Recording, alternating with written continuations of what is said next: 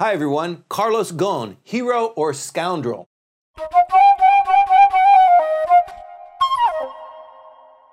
Hi everyone, welcome back to Tokyo on Fire. It is November 27th, 2018. A lot has happened over the last 8 days after Carlos Ghosn was arrested by public prosecutors. They walked onto the airplane, Michael, and they arrested him right in the corporate jet. Right there on the tarmac at Haneda. Something I've never seen. I've never seen that. The cameras were in position. Yeah, look, well, NHK knew what was going to happen, but all this has been an absolute media circus, and also a circus in terms of trying to figure out day by day, through media leaks and all kinds of different rumors and speculation, what's he arrested for? Right. And the entire country is just looking at this and saying, oh, he's a good guy. Oh, wait, he's a bad guy. Oh, he's he's been trapped. It's been a fascinating time. Well, it really kind of has an inflection on how Japanese society is, or business culture is perceived outside of Japan as well. You know, he was arrested. Everything that we've read in the newspapers over the last 8 days and seen on TV has only come from one or two sources. The other stuff, the stuff from Carlos Ghosn, he's sequestered. He's in basically solitary confinement, and he's not making any statements. Not basically, is in solitary confinement in a tiny cell, as is Gregory Kelly, his second in command. Right. They were picked up and they're thrown into a Japanese jail. I mean, they won't freeze to death in there. This is not Russia, but it's Spartan to an nth degree and very small. Right. They are truly in for them extraordinary circumstances. Right. Just for purposes of people who don't know, when you are arrested here in Japan, you don't necessarily need to have a file of arrest put upon you. You are detained. That's right. And you can be detained up to almost 3 weeks while they do the questioning. And when you're in this period of being detained, you can be visited by your lawyer, but it's limited to 1 hour at a time. And the guard who is sitting, you're talking through a plate glass, and the guard who is sitting there needs to be cognizant of what your conversations are. So if you're speaking in French or German or English, you need to lean over and tell him what you've just said. It's not an environment that is entirely conducive to being able to mount a defense, to put it mildly. Furthermore, when they ask you questions, they're going to be asking in such a way as to entrap you into committing some kind of crime. Right. Well, not only that, but they've got you 24 hours a day. If you want to go to the bathroom, you must ask for permission. And if you haven't been very cooperative, if you said, look, I've answered that question 15 times, I'm not going to answer it again, well then, the next time you need to go for a walk or have a cigarette or take a shave, think about it. Yeah, there's an entire psychological game that's happening. They can turn off the heat when there's nobody around. They can do all kinds of things that help encourage you to quickly come to understand that their version of the story is the one that you also believe in. But that's not what seems to be leaking out. How the leaks are happening, whether it's being planted by his lawyers to counter what has been an absolute avalanche of condemnatory comments from Nissan itself, his colleagues, from his former colleagues, because he has been dismissed as the chairman, from the prosecutor's office, though not directly. It's always listed in the papers as someone who is close to the prosecution. These people are setting up a framework, and the media, Japan's media, specifically, interestingly, the Asahi Shimbun, has been the go-to place for all this information that has come out against Ghosn. Now, we're starting to see in the last couple of days that a counter narrative is coming out. Basically, 2 days ago, that first of all, that Ghosn and Kelly will not admit to wrongdoing, which shows that they're not cooperative and don't understand that they're guilty. Right. And now today that they have done something, which in this case is deferred compensation for the chairman, and they admit that, and they believe that it is a legal act. Right. And then that's the counter move to all of this stuff that's just been coming out. And it's been an amazing process to see, as the prosecutors seem to be working out on the fly what it is that they're holding him for. And they do have time limits. They have to go to a judge now to extend his time in detention. He's not there just for questioning. He's there on a presumed arrest warrant. Right. But that warrant has not been issued yet. You know, the thing that really irks me about this is that, yes, it turns out that he's a foreigner. But there were other foreigners in the past that have been treated like you would not have imagined a Japanese national CEO or a chairman being treated. And the disparity here is just so striking that it makes you fearful for other executives throughout the world who might come to Japan to also similarly resurrect a failing Japanese company. That's right. This whatever your take on it, and I have a slightly different one. I think that he's more the famous nail that sticks out shall be hammered down kind of situation, because we have had Japanese executives and Japanese investors, Horie-san or Murakami-san, or if you wanted to go on the political side, Ozawa Ichiro trying to become prime minister and then having his aides suddenly arrested for something. Sure. That I can see both ways, but certainly with what happened in the Olympus case, and now with Gon, who is, he should be a hero, and in fact they've had him in heroic roles with his own manga character, his life told. He's worked very hard on his image in Japan, while of course also enjoying all the perks of being a transglobal executive, and some of the perks were indeed excessive, at least seen from the Japanese side. He's not really Mr. Bean in disguise. No. His wedding at Versailles, that's pushing way past the envelope. But I mean, they have corporate compliance, they have governance. These things are being pushed through. Hey, I'm going to get married, and since I travel around so much, I haven't had a holiday in 300 days. How about you guys pony up and you pay for the wedding and we make it a big corporate thing? How about that? I'm sure they massage that, and the chairman wants it paid for, so let's make it happen. Well, even if he paid for it entirely out of his own pocket, the visuals are not good in terms of Japan, because then, and we've seen it, they have gone immediately, at least the media has this immediate herd reaction to go to individual employees, lower-ranking employees of Nissan, saying, this guy was paid so much and he's so greedy. How do you feel? Yes. And they get the soundbite they need. Well, I guess he really loved money. Bingo, and they put that up. Yep. And the herd behavior in terms of Japan's media in this case, it's going to really change people's views about, okay, will I get a fair shake? Will I get a fair deal if I come to Japan?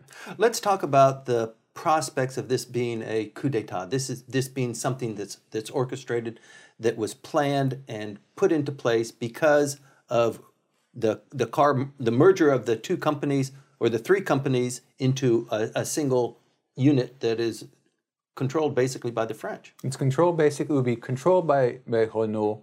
Most of the cars would be sold by Nissan and made by Nissan, with Mitsubishi tacked on. And for the Nissan executives, even though they blew out the company, of course that upper echelon was taken away when Gon took over, but nevertheless the corporate culture of Nissan is still very proud, still very nationalist. I mean, it's Nissan, Japan production. It's and it has its name in kanji. It doesn't. We're Nissan. Do you understand? And they were not happy with that possible new role underneath Renault in a management structure. Now, one of the interesting aspects that hasn't been in the news is what the Japanese government's view of all this is, what the political establishment thinks. They have kept really quiet, and that's interesting because we know, at least on the French side, since the French government is the largest shareholder of Renault, they have a very distinct interest. And it's amazing to me that the French government was not given any kind of heads up on this. Right. You know, as a simple courtesy, government to government, one of your most prominent citizens is about to be arrested. Hello, Mr. Ambassador, I have some bad news. Right. Well, let's back it up just a little bit before that. If you're a company employee and something like this is going on, the first thing you're going to do is collect this dossier of things that you think the chairman is doing and present it to him rather than putting it into a briefcase and walking it over to the public prosecutor's Or office. at least present it to the board or present it to an ombudsman. There must be within there must be some kind of governance. Now, what the framing of this argument is that Ghosn destroyed the government structure through the holding company in the Netherlands, and that there was no ability for the company by itself to clear itself out. That's their story, and we will see if that holds up. What we know now is that the prosecutors are homing in on the concept that not stating deferred payments is illegal, and that is the basis of what was an internal investigation by the company. Now, again, as you said, normally you don't run to the prosecutors. You don't tell the teacher. That's right. Legal, legal goes and talks to the board and to the executives and says, you know, this arrangement that you have, that you've cooked up, doesn't work. It will not fly. We've got to undo it. Right. Michael, did you see just recently, related to that, a young lawyer in Olympus had his own press conference, and he said, look, I was hired to help retrieve all of the things that the company said it was going to do and help implement those. I've been in the company now for 7 years since I became a lawyer, and they're not doing a single one of them. Yeah, well, that's precisely what most people would predict, that after having jettisoned their foreign CEO, they would go back to exactly the same things they were doing before because they would not be held accountable. And they weren't. And everyone now says, okay, why didn't that work out for Nissan? Why didn't Carlos Ghosn just get to bury all of this bad news, give them the chance, and the company goes on? No, that's not the way they worked. This what looks like a coup d'etat. And indeed, there's been one big division. It's in the media sphere, between the Shakaibu and the business part of any media organization.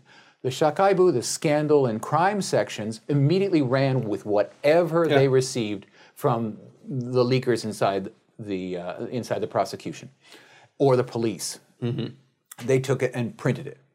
The business side looked at what was being presented, especially at that press conference by the CEO, and just began immediately asking questions. You know, this looks like a coup d'etat. Well, explain how it isn't one. And no, there were bad things that happened. Immediately looked really, really interesting, those two different groups. And let's face it, by choosing the Asahi Shimbun as their main leak point, the prosecutors are quite wise. They know very well that it has one of the weakest, least divisions in terms of economics, business, finance. They would be an ideal place because they wouldn't be critical in their analysis of what it was that they were being told. Right. Let's talk just a little bit about the new plea bargaining situation that we've got that perhaps the public prosecutors were hoping to leverage so that they might get something of an admission out of Carlos Ghosn so that they could clear this thing up. Well, they have for the first time, recently received the possibility of doing plea bargains. And this is only the second time that prosecutors are using it. They are rank amateurs at this, and they seem to have stumbled into, at least from looking at it right now, into an internal fight where they were snookered by one side. And that side came to them, said, here's the crimes that the other people did, and will you let us off the hook if we provide you with information? And that seems to be what the prosecutors did, and they just didn't think it through, that they could be used by other people in order to do a takedown. Well, usually when somebody comes up as a whistleblower, there's two impetus to do that. One is something's happening, I'm implicated in it, and I want to get away scot-free. And the second one is this is so egregious that as as a stand-up citizen, I need to report to somebody. Yeah, but in this case, what we see is the Nissan people do not want the merger to go forward. Right. We know that. And we know that they did their internal investigation and didn't share it with their executives. They went to the prosecutors.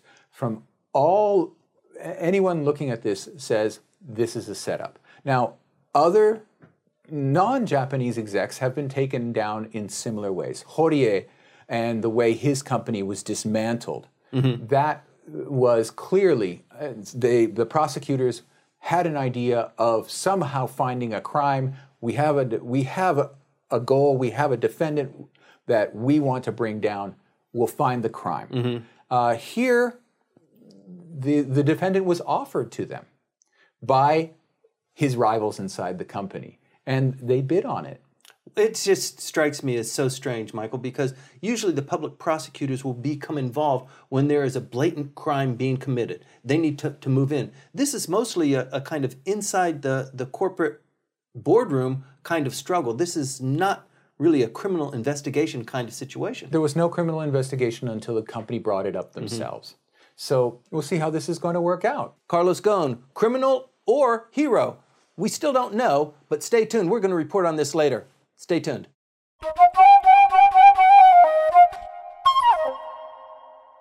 Hi everyone, welcome back to Tokyo on Fire. Today is November 27th, 2018. The immigration bill is now in council. It's now being discussed in the Diet.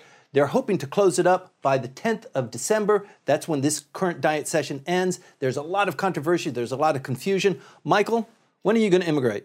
Well, I'm immigrating right now. I have permanent residency, and that's one of the issues that's involved here, in that these persons who are going to be receiving a new visa status, there will be 14 new industries that will be allowed to bring in basically manual labor, which has up until now been very difficult to bring into the country. Well, following on the success of the temporary workers law. Well, there is all kinds of laws, including the immigration of Brazilians and Peruvians under that special immigration law that was established in the bubble years in order to bring them in to do the 3Ks work. Didn't quite work, did it? It didn't quite work out, and that's part of the entire discussion. There's a bit of a legacy here, right? All the legacy of all these different programs.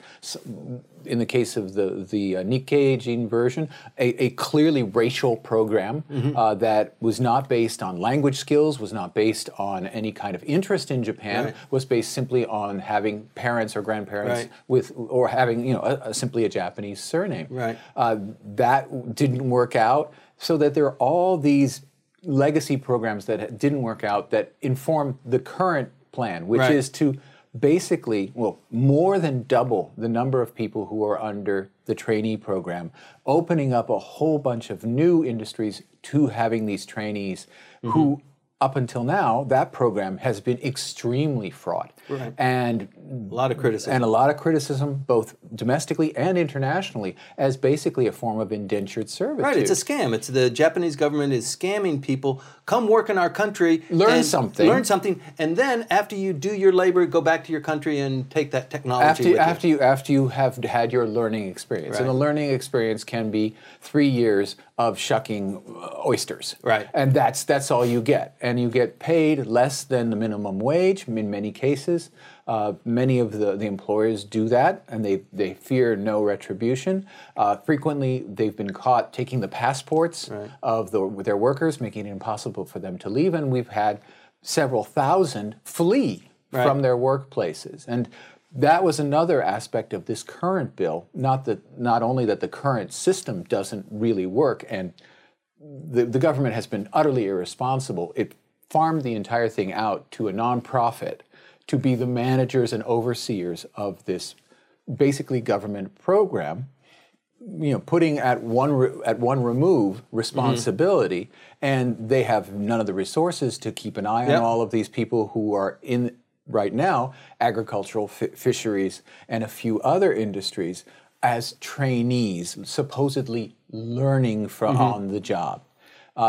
Instead, it's been a shambles, and the opposition right now has just been going down through the list of everything that's been wrong with the program so far, and then how are you going to prevent these things from happening. Right. The Japanese government has kicked this ball down the path for a long time. They basically ignored it, even though this tidal wave of needs, industry needs for agricultural needs for workers, and regular Japanese are fleeing the rural areas. They're coming into the cities. And the big wave that's coming is taking care of the very old.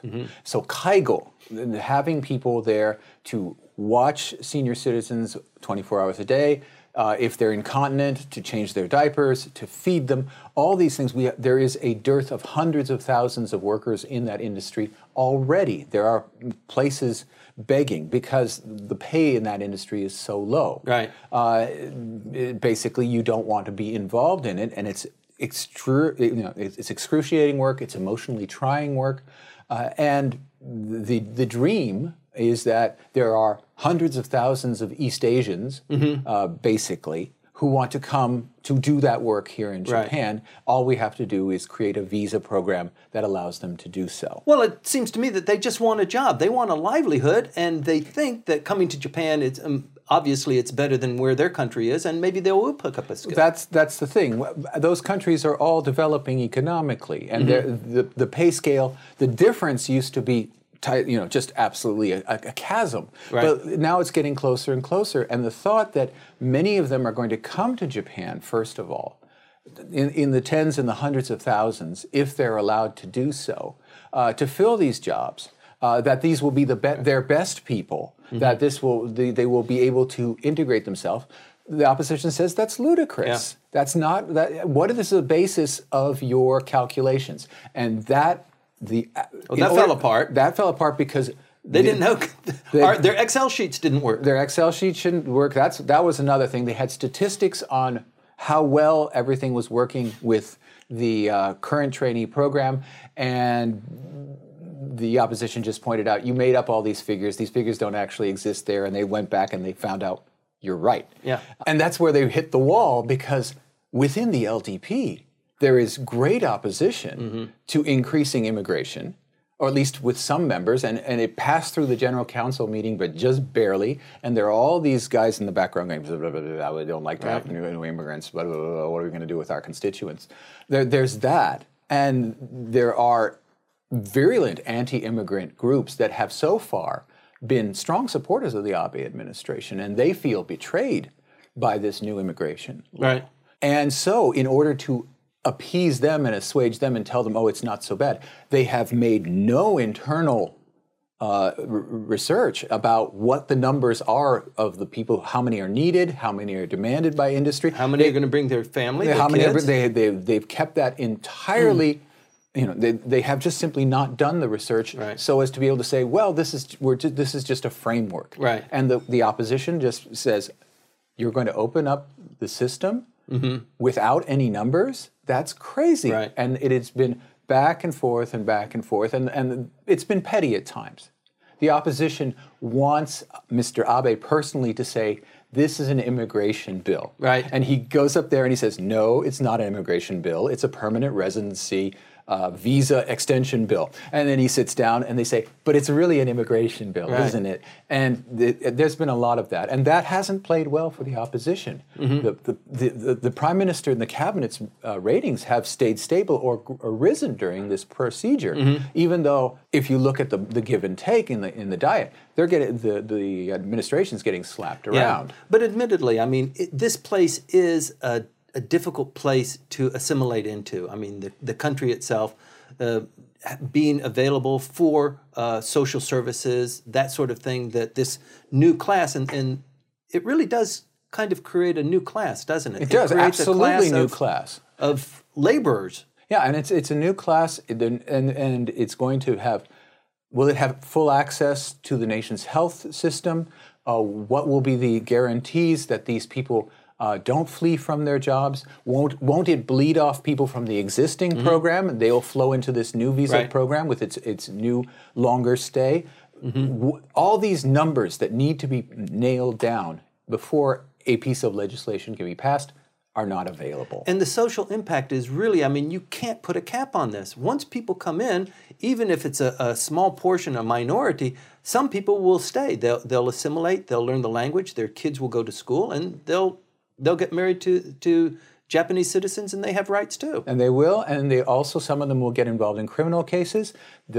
Some people have brought up the fact that the number of translators that we have working in the justice system is shrinking, and they'd have to increase if they're going to have more of these defendants, whether it's just simply for visa violations. That the internal mechanics, the necessary infrastructure to accept these new immigrants is not there. And again, the government has just been stonewalling. No, everything will be fine. This will all work out. Right. But as they hold their nose and they say, we really don't want you, but we need you, that's kind of inevitable too. That's certainly, but the people who are saying we need you is the Keidanren. It's the business lobby that has pushed this really, really hard.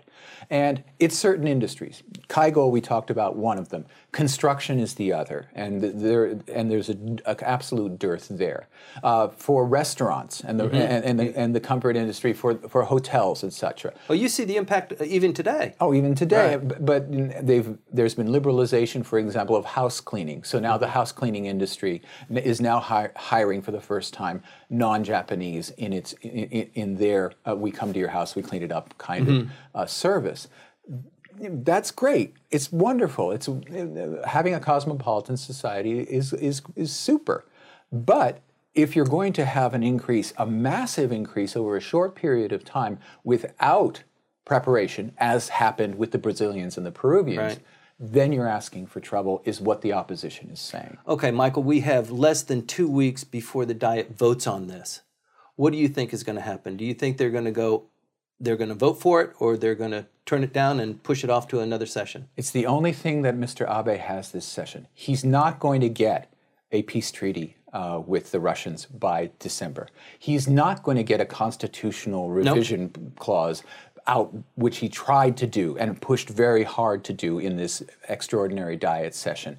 This is the issue. And if they don't get it done, then what was this extraordinary Diet session for will become the question. So I don't want to put words in your mouth.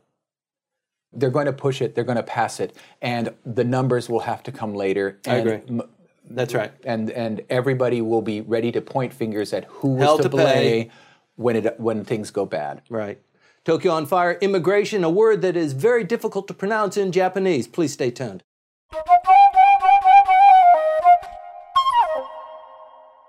Hi everyone, welcome back to Tokyo on Fire. Today is November 27th, 2018. The midterm elections are about 4 weeks behind us, and yet we're still trying to figure out what it means between the United States and Japan, trade, how is Japan and China going to figure into this whole thing. I'm joined again today by Glenn Fukushima, a great expert on the U.S. relationship and also what's going on in Washington, D.C. Glenn, welcome back. Thanks, Jim. It's great to be back. You've been busy. You've been talking to a lot of people. People are really thirsty for your insight and what's going on and what does it mean. Well, yeah, I think the world was looking at the November 6th midterm elections to see what kind of outcome it'll have. It's the first kind of opportunity for voters to give their judgment on 2 years of Donald Trump. Right, and so, voter turnout was great. It was very good. Yeah. And the Democrats got 38 seats in the House, so they get the majority in the House.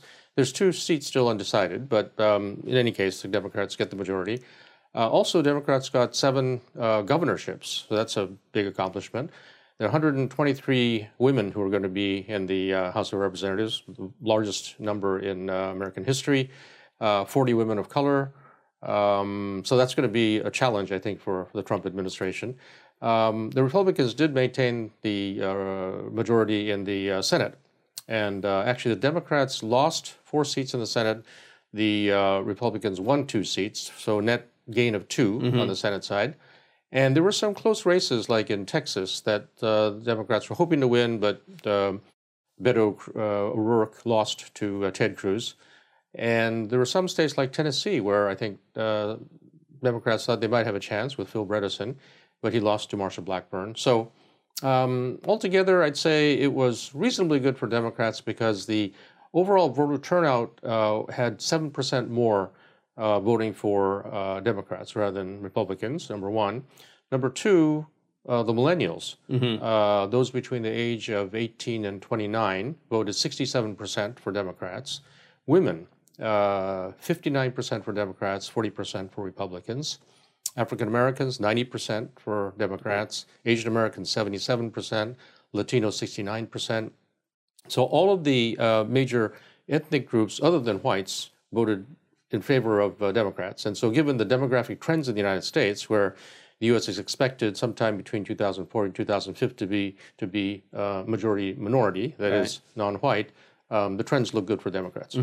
So, Glenn, one of the things that I think people need a little bit more of an understanding of is what does it tactically mean for the Democrats to occupy the House of Representatives? Right. And what does it mean for the Republicans to occupy the Senate? How does that really work out? I mean, I can tell that it's giving the president a hard time because of committee seats and leadership, but could you explain that a little bit better? Sure. Well, I think that the fact that it's going to be a divided government with Democrats having the majority in the House, Republicans on the Senate side having majority, means it's going to be difficult to pass legislation, number one.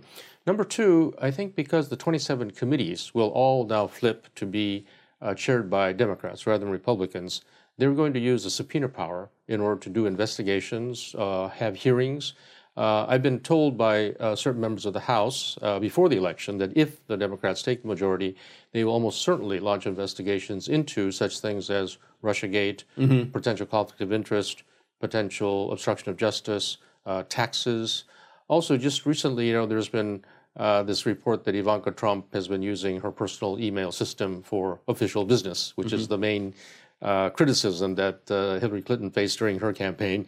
So there's some talk that perhaps there will be an investigation of this, but there are a whole range of issues in which the Democrats have been kind of chomping at the bit to launch investigations on once they get the majority. So I think that will slow things down for the White House. They'll have to produce documents, they'll have to submit to hearings and so forth, so that will slow things down. On the Senate side, one of the things that the Senate has the jurisdiction over is confirmation of appointments. So the fact that the Republicans have 2 more seats than they had before means that it'll be easier for the president to get his nominees confirmed. And especially for cabinet positions, the cabinets, the deputy secretary, undersecretary, assistant secretary, plus ambassadors, plus the federal judiciary all require Senate confirmation. And I think for Trump, the federal judiciary is very important, not only the Supreme Court, but also the 13 circuit courts of appeals and about 96 federal district courts. He's really trying to get a lot of conservatives confirmed, and that should become easier now that the Senate majority is increased by 2 for the Republicans. Isn't that a kind of a longer-term payout, though, with the House of Representatives? That's a shorter-term payout when they're controlling committee seats and getting policies kind of stalled. Well, the House every 2 years they go through the election, 435 members, but I think both sides are looking at this as the next 2 years. Sure. Because next 2 years, there's going to be another presidential election. And so what happens over the next 2 years will be very important for whether Trump runs again, and if he does, whether he's going to be elected, and also, who the Democrats put up. I think at the last count, there's something like 28 Democrats who've either expressed interest or people have assumed that they're going to be interested in running. So it's going to be next year a real free-for-all. Lots of people are going to be running. And then there'll be a vetting process so that ultimately we have the best candidate who is the best potential vote getter. That's the theory. Okay. So, last time around, you don't want too many there were 17 right? people on the Republican side who ran, of whom 3 had no political experience, Donald Trump, Ben Carson, and Carly Fiorina. I assume this time there's going to be probably 20 people on the Democratic side who are going to run. Some probably who have no political experience. So next year will be, it's going to be very unpredictable as to who's going to be the nominee of the party 1 year or even, certainly 2 years, but even 1 year before the election. So the president is going to be focused on getting reelected in the next turnaround in 2 years. I would think so. Right? And he's going to be, pretty much retarded in a lot of his efforts by the House of Representatives because they're going to be throwing all sorts of things at him. But so I think one point on which people disagree is whether this is going to mean that the administration is going to be so focused on domestic issues that it won't be able to focus on foreign affairs, or the other way to look at it, and some people make the argument that precisely because the president will be faced with problems domestically, he'll try to use foreign affairs to gain points, and that foreign affairs is an area where the president usually has more jurisdiction, doesn't have to rely on the Congress that much. Right. So not clear which is going to happen, but I think with regard to U.S.-Japan relations, your earlier question, I think that actually my own view is it's not going to end up with the U.S. focusing a lot of additional attention on Japan. I think to the extent that the president focuses attention on foreign countries, it's going to be China. Right. So that's going to be the brunt of the focus that the administration is going to have, especially in Asia. And Japan, there'll be, the Lighthizer-Motegi talks will start next year. There'll be some negotiations on beef and pork and other agricultural products, negotiations trying to bring the tariffs down so the U.S. isn't disadvantaged vis-a-vis EU because the EU-Japan EPA, or the Australia-Japan FTA and the TPP, which all mean that because the U.S. withdrew from TPP, the U.S. doesn't get the benefits. So that's going to be one area. The interesting area is automobiles. I think automobiles is an area where it's not likely that the U.S. companies are trying to get into the Japanese market because they think the Japanese market is shrinking, a difficult market, expensive market, and they're going to leave that to the European luxury companies, car companies. Well, they've tried it before and and so it didn't work out well. I think the U.S. is more interested in trying to limit the Japanese autos coming into the U.S., either directly from Japan or from Mexico or Canada. Right. So there's going to be some discussions about that, and it kind of harkens back to the 1980s. Right, produce here. Yeah, that's part of it. And also, there were voluntary export restraints back in the 80s. So that seemed to work pretty well. I mean, it kept the tensions down. Right. It did redistribute some of the manufacturing capabilities, and presumably it kind of injected a kind of the higher technology car manufacturing into some of the southern states and California. Right. So I think that the U.S. will want probably to have a combination of limiting auto exports from Japan to the United States and also encouraging more Japanese companies to invest in the United States. We'll see if that's enough because just yesterday it was announced that GM is shutting down 5 factories in the United States and the U.S. auto industry is facing some real challenges. That's not good news. No, but I think that is one element that could exacerbate U.S.-Japan trade issues. But, given China, given North Korea, I don't anticipate that U.S.-Japan trade tensions are going to get up to the height that they were back in the 1980s. Right. What's the sense of Japan in the grand scheme of things in Washington, D.C.? I mean, the new ambassador, Bill Hagerty, his position here in Japan, he seems to be doing pretty well. Yes, I think so. I mean, he's a businessman, and he in the past had the position of trying to get companies to invest in his state of Tennessee. He did a great job there. Yeah, right? And I think that's one of the areas he's focused on right now, getting Japanese companies to invest more in the United States. Is there anything that you think the U.S. Embassy here in Japan should be focused more on than it is right now? I mean, it's hard to kind of say because it's on YouTube, but besides slaps on the back, what do you think, from your perspective, would be a kind of a good place to invest additional effort? Well, I think the embassy is focusing on trying to get Japanese companies to invest in the United States, number one, and also trying to help in the bilateral trade discussions, and also working closely with Japan on North Korea and on China. And I guess with Russia, it's going to be interesting to see how Abe and Putin work on the peace treaty and the Northern Territories. I wonder if the expo being selecting Osaka as their next venue after being outside of Osaka for 60 years. The main competitor there was Russia. Russia, and Osaka got it. That's a big deal for Osaka. I mean, it was in the newspapers all weekend. Sure. I wonder if there was a little bit of horse trading going on there. Yeah, I think Osaka was trying very hard. Japan was trying very hard to get Osaka selected. So I think it's very very good news for Japan. Yeah, we should have a similar focus on the Northern Territories once again. We've done that from time to time, but it looks like there has been a new shift, and the Abe-Putin kind of relationship is seeming to flower in that direction. Well, they've met many times. I think they have good chemistry between the two of them. And, the Prime Minister has said that in his remaining 3 years in office, he's gotten certain priorities. Number one, constitutional revision, but also relations with Russia and the peace treaty and Northern Territories, and the abduction issue with North Korea, and improving relations with China. So these are his priorities. So I anticipate that's what he's going to spend a lot of his focus on. Right. It's not within the scope of what we were originally supposed to talk about, Glenn, but if you don't mind, the 4 islands, it looks like the Prime Minister has said, okay, we'll cut a deal. We'll take 2 of them and sign the peace treaty, and let's see what happens. Doesn't it seem to be going in that direction? Yeah, that seems to be the direction it's headed, but there are lots of details here. And there's even some question about what does it mean to get 2 islands returned, and whether it's ownership or jurisdiction, or So there are lots of unanswered questions still. But it does seem that they're going to be meeting at the G20 meeting, Buenos Aires, and then they're going to meet. I think Abe is going to Russia in January. Right. So I think we should see some progress. Right. I don't want to speculate too much, but you've been here for a long time. It's an important issue for you too because it impacts a lot of things with the U.S. relationship as well. But I would like to see some sort of a solution, and it looks like the Russians aren't going to give any more.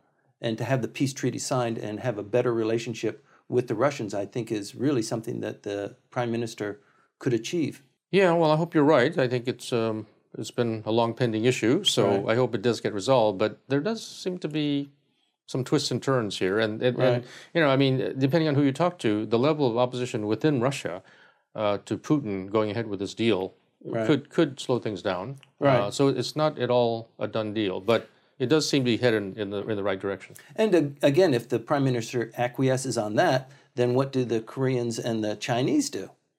They say, well, we should just hold fast because we've got possession and we just hold firm and the Japanese will acquiesce, perhaps.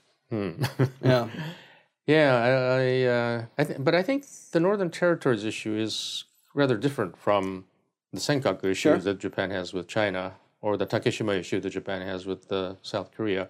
But I think, if Japan and Russia are able to do the peace treaty and get the island issue settled, that'll be good. But I mean, I think that the Russians will expect some financial rewards for all of this. And so it's going to be an interesting negotiation. So as a consequence of the midterm elections, your assessment of the U.S.-Japan relationship is basically it's going to hold firm now. He's going to be focused mostly on China and the relationship with Japan, trade Well, I notwithstanding. think with regard to Japan, the next couple of years will be trade with Japan. Now, if the Trump administration lasts for 8 years, then in those next 4 years, I predict that there will be some significant attempts by the U.S. to make some changes on the security side of the relationship. But if it's only for another 2 years, I think that will be basically focused on trade. Great. The Trump midterm elections implicates U.S.-Japan relations and trade. Please stay tuned.